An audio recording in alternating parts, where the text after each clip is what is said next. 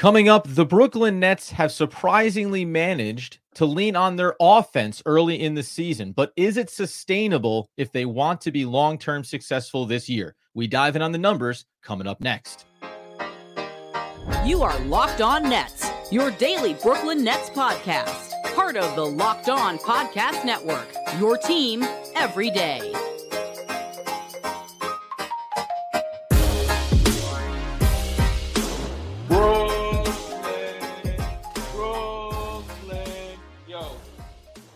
Yes, my friends, it is the Locked On Nets podcast right here on the Locked On Podcast Network. It's your team, the Brooklyn Nets, every single day. Over there, you're going to find Doug Norrie. I'm Adam Armbrecht. We thank you, as always, for making us your first listen of the day. We are 100% free on all those great platforms. And, Doug, I got to tell you, if you said that the Nets would be 6-7, 13 games through the season, some real vibes about them, I don't think either one of us would have suggested the offense has been the majority of the reason why they're here. We're going to get into some of the stats about it, but is this a sustainable model? Can this be an offensive core that drives this Nets team to success? Yeah, like we said, we talked about the defense at length yesterday and sort of the things that we thought were maybe, things that could improve, things that we were just a little bit worried about. And like you said, with the offense, we're in an interesting spot where the Nets are right now, because I don't think I don't want to talk for everybody. I did not think that this offense would be like that prolific of an offense just based on the personnel they had. I thought they could probably, tread water, be above average, but I just didn't think really in the modern NBA that they were totally built to be like sort of high powered. And so far during the season, I mean, if you look at different just sort of offensive ratings or offensive efficiency, in terms of offensive efficiency, they rank 11th. In terms of overall offensive rating, they rank 10th. And I think, for me personally, and I think I'm probably speaking for you as well, that is coming as a surprise to me. And I do think there's a world where it's mostly sustainable, though it's going to rely on a few other things that we're going to talk about. Yeah, I think it's sustainable, and I agree with everything that you mentioned there in terms of being surprised here early in the year. The one thing that I think I would pose the question back to you and for myself is, Cam Thomas has been injured, and okay, if he returns, then that's going to be a big factor. We could discuss that. My only real concern here is that at the moment, the Nets have relied on one of the things that we think is a positive, which is, hey, next man up, guy comes in off the bench, right? Fills the void. Dorian Finney-Smith, Lonnie Walker IV has been the early season revelation. Can you depend on a guy that's shooting 46% from beyond the arc, right? A guy that's averaging career highs across the board. Now, maybe this is the Nets lucked into or smartly, as Sean Marks has done in the past, went out to the market and found a guy that nobody else was really concerned about giving a significant contract to, and they're going to reap the benefits. But if any of these one elements comes back down to earth, including Cam Thomas getting back on the court and not being a 25-plus point scorer, then our attention turns to a lot of different areas I think that this team maybe has been able to gloss over so far. Yeah, and I think that's, part of like sort of what we're saying is that I think that on a high level, when you look at the offensive efficiency based on who they have and what they've done, I think that there's a world where you can see it sort of repeat. But like you said, there's been a part of this offense that has relied. At some point, you probably have relied too much on guys you didn't expect it from. Now, it's all nice stories, and I think that it's good, but there's sort of a reason the expectation level on a few of these guys was on the lower side, right? Like time in the league, sort of what we've seen from them in the past. And when you actually look at some of the numbers that the Nets are rolling with, specifically, let's start with Lonnie Walker. I actually am a little bit worried that Lonnie Walker has carried sort of much more of this offense than we have even given time to. He's been so good that and in a way that probably isn't totally sustainable. I think it's like moderately sustainable. And it's not all just complete, run hotter than the sun kind of stuff, but he's on, 51-46 splits right now in terms of, field goals and 3-point percentage. That's I kind of at a little bit way more volume than anyone thought. Like career high in field goal attempts, career high in 3-point attempts, not a career high in minutes. Just as worth noting on that. And obviously the field goal percentage and the 3-point percentage are his career highs as well. There's a world where that is actually masking some of this, and it's just simply. I think he's a great signing. it's a great underreported story about how good he's been. You can't reasonably just go look at these numbers and say he's going to keep being like this over the course of an 82-game season. The reason we know that is because he just has a pretty long track record of being basically the same guy over, which is about 36% from three, about 43 to 44% from the field, right? Like, and so when you just have, hundreds and hundreds of minutes in the books already on something like that, there's a world where you have to see it sustainable. Now, look, we'll go off and talk about the guys they don't have right now and how they could be coming back and fill the void again too. But I just want to kind of pay notion, like sort of, it's not even damning with faint praise. It's just saying, let's just look at this realistically. Lonnie Walker has played way more than we thought he was going to, and played way better than even reasonable assumptions could have thought. And that is in a lot of ways like carrying a lot of what they. Yeah, and I think specifically with Lonnie Walker too, and maybe with this team overall, the hard thing for me early days is to not take away the enjoyment and the excitement of watching guys overperform, right? And watching them help the team overachieve. Because in the back of your mind, you're going, oh, but are we going to be there? 20 more games, 30 more games from now. So there are some key players, I think, when you get beyond the nice surprises, that actually do have to hit their mark, that actually do need to find a way to be the offensive players we thought that they were going to be. So we'll get into a couple of those guys here in just a moment and why we think that they obviously can be that for Brooklyn. But that our partners over at eBay Motors have teamed up with Locked On Fantasy Basketball host Josh Lloyd. We've been telling you about this to bring you some of the best fantasy picks each and every week all season long. So whether you're prepping for your daily draft or scouting on the waiver wire, every week that we're going to be providing you with the players that are a guaranteed fit on your roster. So Dougster, let's take a look at some of those picks this week on eBay's guaranteed fit fantasy picks of the week.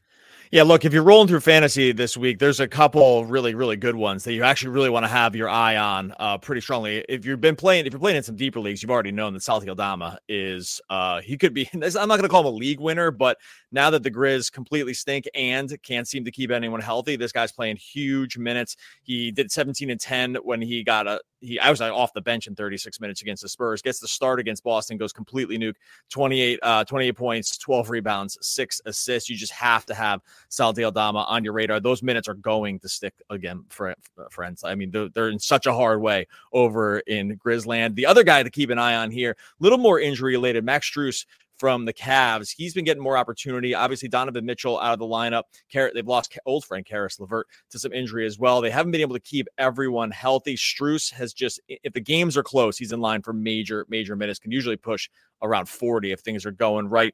Has shot the ball pretty well this season, rebounded the heck out of it, which you didn't think would be the case with Jared Allen and Evan Mobley, but that's been there as well. So just a couple of guys to keep an eye on when it comes to fantasy stuff. Josh Lloyd, Fantasy Basketball, has been helping you with your fantasy championship for years, and eBay Motors knows a championship team is about each player being a perfect fit. It's the same with your vehicle. With over 122 million parts for your number one ride or die, you can make sure your ride stays running smoothly. Brake kits, LED headlights, roof rack, bumpers, whatever your baby needs, eBay Motors has it. With eBay Guaranteed Fit, it's guaranteed to fit your ride the first time, every time, or you like this, your money back. Plus, at these prices, you're burning rubber, not cash. Keep your ride or die alive at ebaymotors.com. eBay Guaranteed Fit, only available to U.S. customers. Eligible items only. Exclusions apply. All right, so as we continue to take a look at the offensive side of the Brooklyn Nets basketball team, we can say, hey, Cam Thomas, and when he gets back, and I do want to talk about him because I think there's this version of it where people say too small of a sample size or winning basketball. I'm not really concerned about him. I think the player that a lot of people have talked about, as have we, is Mikal Bridges. And there's a lot of different versions of this that we can look at, but I'll even just go at the highest possible level. Because actually, when we talk defense, that was maybe one of the things I look at Mikal and say, hey, want to see him dial it up over there. He's a 118 net rating offensively this season. Like you would think, based on when we watch these games and some of the struggles that he's had, dribbling, finding his shot, falling out of the rhythm of the offense at times. But it turns out he's averaging 35 minutes a game, almost 36, 20 points per game. The assists are all in line with it. The percentages that we've talked about kind of over the start of this season, well, he's hitting over 38% now from beyond the arc. So like all of these little things are starting to round into form. And I think it ultimately just comes down to something that you mentioned a few episodes ago, maybe slightly in passing, but I know you meant it intentionally. He's played a ton of basketball, and he played FIBA in the summer.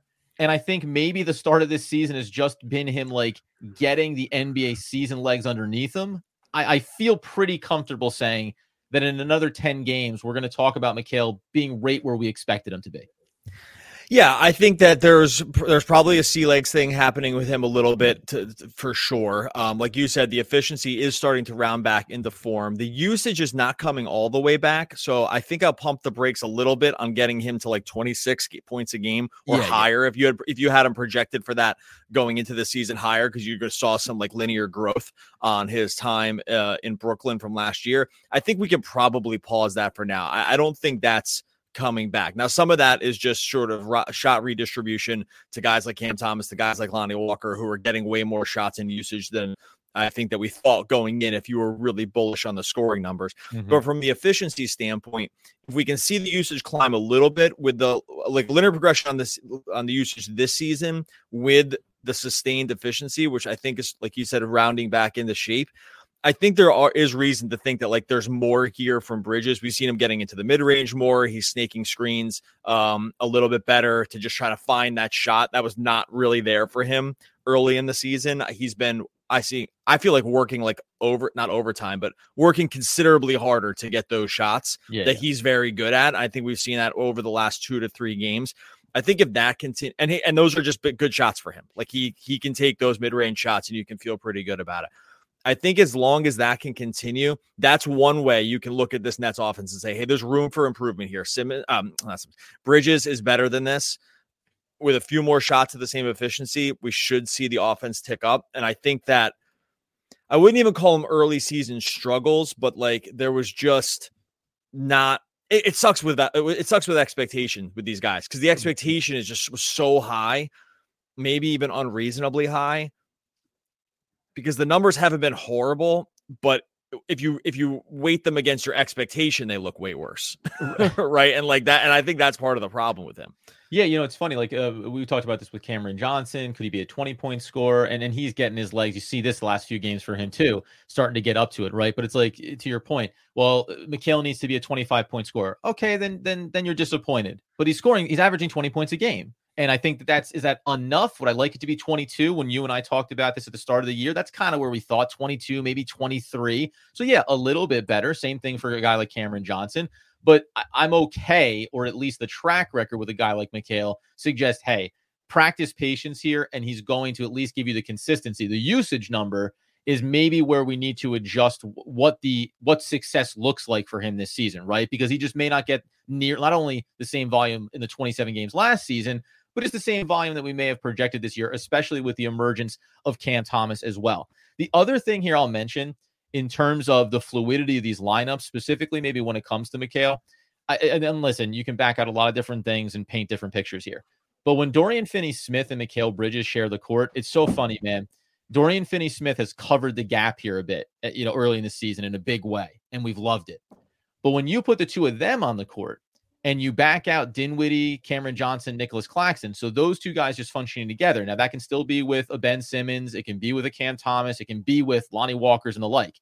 It's 106 minutes at a massively negative net rating, minus 22.2, 103 offensively, effectively, 125 defensively. Now, there's a million other things here, right? Is Day'Ron Sharpe on the court during these minutes? That can be a big factor. Who else is helping you drive the offense? But it made me think about like the model of player and how Mikal Bridges stands to excel. When Ben Simmons is in the lineup, when it's pushing pace, great. When you have an on-ball ISO creator like Cam Thomas in the lineup, that really helps Mikal Bridges. When you have guys in both Dorian Finney-Smith and Mikal who are athletic enough to do certain things, but they're not breaking guys down and slicing in between, double teams and blitzing defenses, it's going to create some funky moments. And I think Mikal is susceptible to that in a way that we would say number one elite superstars aren't, but number one elite number twos, which is what Mikal is, you're going to have those lumps, I think, inside of your numbers at times.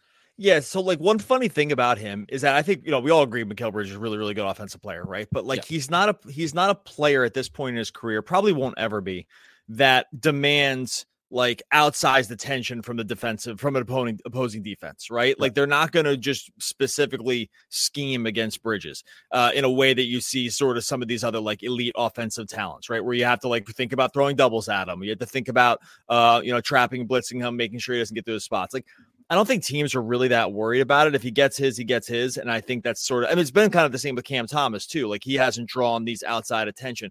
When you're not those kind of guys, and the Nets don't have any of those guys really at all, it's always going to be a little harder on your offense. So then when you get these pairings, like you said, that they just don't have, I think probably a way to put it is like, they just don't have any offensive juice. Like there's just not a lot of juice here. It's guys that are all fine. It's guys that are all, some of them are well above average or / good, but they just don't command extra attention from everyone. And that's kind of sometimes a big story in the NBA is like who commands extra attention, or do you just, if you don't have one of those guys, you need like 3 or 4 way above average guys. So obviously we can look at the Jokic's, the Embiids, the Lukas, like those guys, even like Shea, these guys that just demand, I'm leaving a lot out by the way, but like demand you take a hard look ahead of time about like how you're going to scheme against them. Or you can have like, the version of it that's like, I don't know, who's a good example of this? Like the Rockets, maybe. It's like, it's like Van Vliet and Jalen and Jabari and Şengün. Like they have a lot of dudes out there who can kind of like, it's like enough really pretty good guys to make it so you don't need this one, hub of the offense.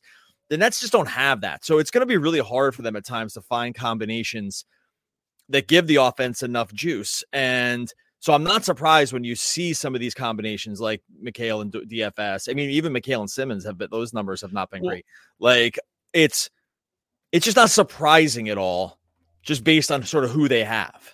And it's funny too, because you mentioned there with Ben Simmons, and by the way, like this is overwhelmingly positive in the vein of needing to just figure out. And with the way the injuries have gone, no Cameron Johnson early, now no Ben Simmons, no Cam Thomas. So like the opportunity to overlap and find the right, combinations are there. Dorian Finney-Smith, Mikal Bridges, and Ben Simmons. Take away Spencer Dinwiddie, and I say take away Lonnie Walker because he's been on the court a lot for this team in their absence. Well, 56 minutes, minus 41, and an atrocious offensive rating of 85.19. Take out Lonnie Walker, though, and say, okay, but I want to know about the minutes when Cameron Johnson has been available. Again, that same 3-player combination, it's a 76-minute sample size. It's minus 25.39 because some of the guys, and right back at the top, right? Some of the surprising players who have helped us along, like Dorian Finney-Smith, again, though, when you put in another non-shooter like a Ben Simmons, it creates these problems specifically for a Mikal Bridges. So it's why I like the idea of, as this team gets healthy, knock on wood, they will at one point be 100% healthy, you won't see Dorian Finney-Smith with Mikal Bridges all the time. You'll let Ben Simmons do some facilitation when he's out there. You'll let an ISO scorer like Cam Thomas take over some things, and it'll open up some easier opportunities for Mikal. So all of this to say, Mikal Bridges is going to be fine. The numbers are going to be there. We just have to practice a little bit of patience. Coming up here in a second, we'll take that big bird's eye view.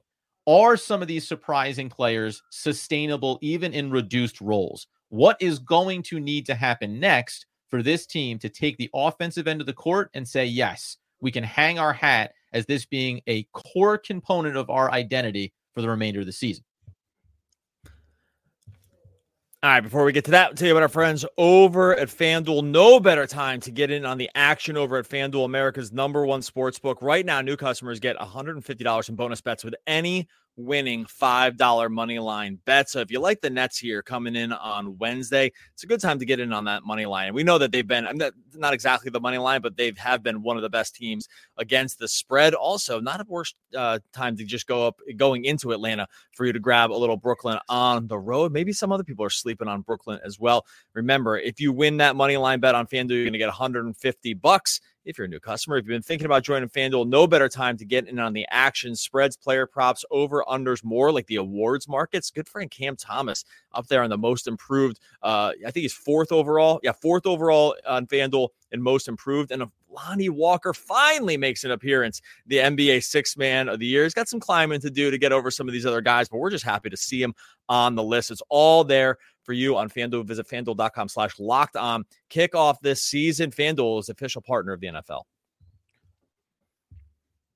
All right, so as we tie a little bow on our offensively minded Brooklyn Nets podcast episode, talked about the defense on our last episode, so go check that out over on YouTube, obviously, and also go check out the first ever 24/7 streaming channel for national sports coverage. It's Locked On Sports Today, and they've got you covered 24/7 with all of the great coverage you expect with all the local experts as well. So you go to Locked On Sports Today on YouTube and subscribe. As I tell you, the first ever breaking new ground, boys, national sports 24/7 streaming channel. All right, there's a player that I want to mention here that I think is like the next wave of surprising players that overachieve a little bit and help feather the gap here. But do you think that this team can sustain this version of it? We talked about the defense yesterday. It hasn't been perfect. Maybe that rounds into form a little bit. But if we think the defense is always going to be a middle or backish end of the pack kind of team, can the offense sustain this? Can they say we're going to win more games than we lose solely on the offensive production of this team? I think what we probably end up seeing, and these work in conjunction with each other, I actually think we probably see the defense improve and the offense regress a little bit. Like, I think there's going to be a meeting point here which is to say, I think this is where the Nets end up living somewhere around 500, hopefully a little bit above. And I think I've liked the ideas that they've been sort of trying to espouse with some, at least at times, with trying to, jack as many 3-pointers as possible. And, and that's always going to lead to maybe some randomness in terms of, where offensive production is. Right now, they're 7th overall in three-point attempts on the season. So that's great. That's like kind of where you want to see. And by the way, all the teams above them are teams that you want to be in company of: Celtics, Mavericks, Kings, well, not the Grizz, everyone else, Warriors, Pacers, Nets. And so I should have read that whole list before I said that. But not that team, but all the other teams. So I think that like that continued focus on that, I think that there probably is a little room for a dip, just in maybe the short term as these guys just continue to not play, like Cam and Simmons. I think they kind of need those dudes. But also I think the defense, has room for growth to go up. And I think that that's going to end up being fine. So my guess is something like a meeting in the middle in terms of these rankings, with the hope that I guess the better question is, which one could you see being like really good of those two groups, the offense and the defense? Yeah. If you had to predict which one had the chance to be maybe not elite, but like really, really good, would you give the offense? Everyone's fully healthy in this scenario, by the way. Would you give the offense a better chance to be there or the defense a better chance to be there? Defense. The answer is defense because of the length, because of the versatility. And by the way, we say this all the time, because of the track record, right? Sometimes we point to offensive things like perimeter shooting with a Royce O'Neal, a Dorian Finney-Smith. Career-wise, they've been able to do this thing successfully. Okay, great. Defensively, they have the bulk of you can make the case the bulk of their roster is guys that have done it successfully at that end of the floor. And I think that that's okay. Like, it's all right to say you're going to lean into that identity. Offensively, I just think it's good.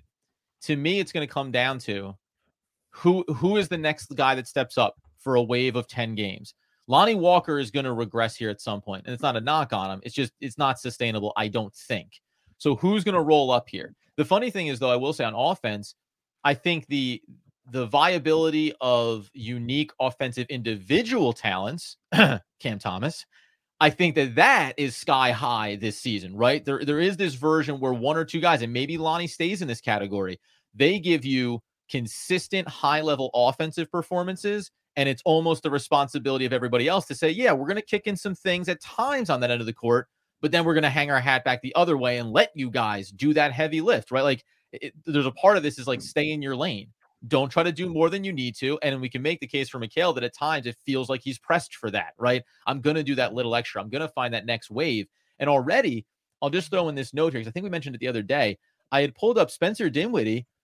His perimeter shooting is closer to his time in Dallas than it is every other year of his career. So if he's going to be able to do that a little bit here, right? If Cam Johnson gets himself going as he gets his legs underneath him, you can see these players that can kind of hand the baton game to game, as long as you have the defense as like the core identity of this team. Yeah, we didn't even mention it's glad you brought up Dinwiddie too, because he's a guy that Nets fans kind of love to blame for certain things. That's just been sort of the theme. I'm not sure why at times that kind of comes up more than it should. Maybe it's just his style. Maybe it's just, sort of his overall demeanor. I'm not really sure. Maybe it's because he's on an expiring contract. It's easier to blame the guy you don't think is going to be here than the guys that are part of it, right? Like Mikal and Cameron, you're going to blame them and say, come on, get it together, 4-year contracts. Yeah, for sure. But like among guys that have actually played real minutes for the team, that's, Lonnie Walker leads the team in plus minus and Dinwiddie is second. Dinwiddie's got one of the highest offensive ratings in the team. He's shooting 38% from three, like at 6 attempts per game.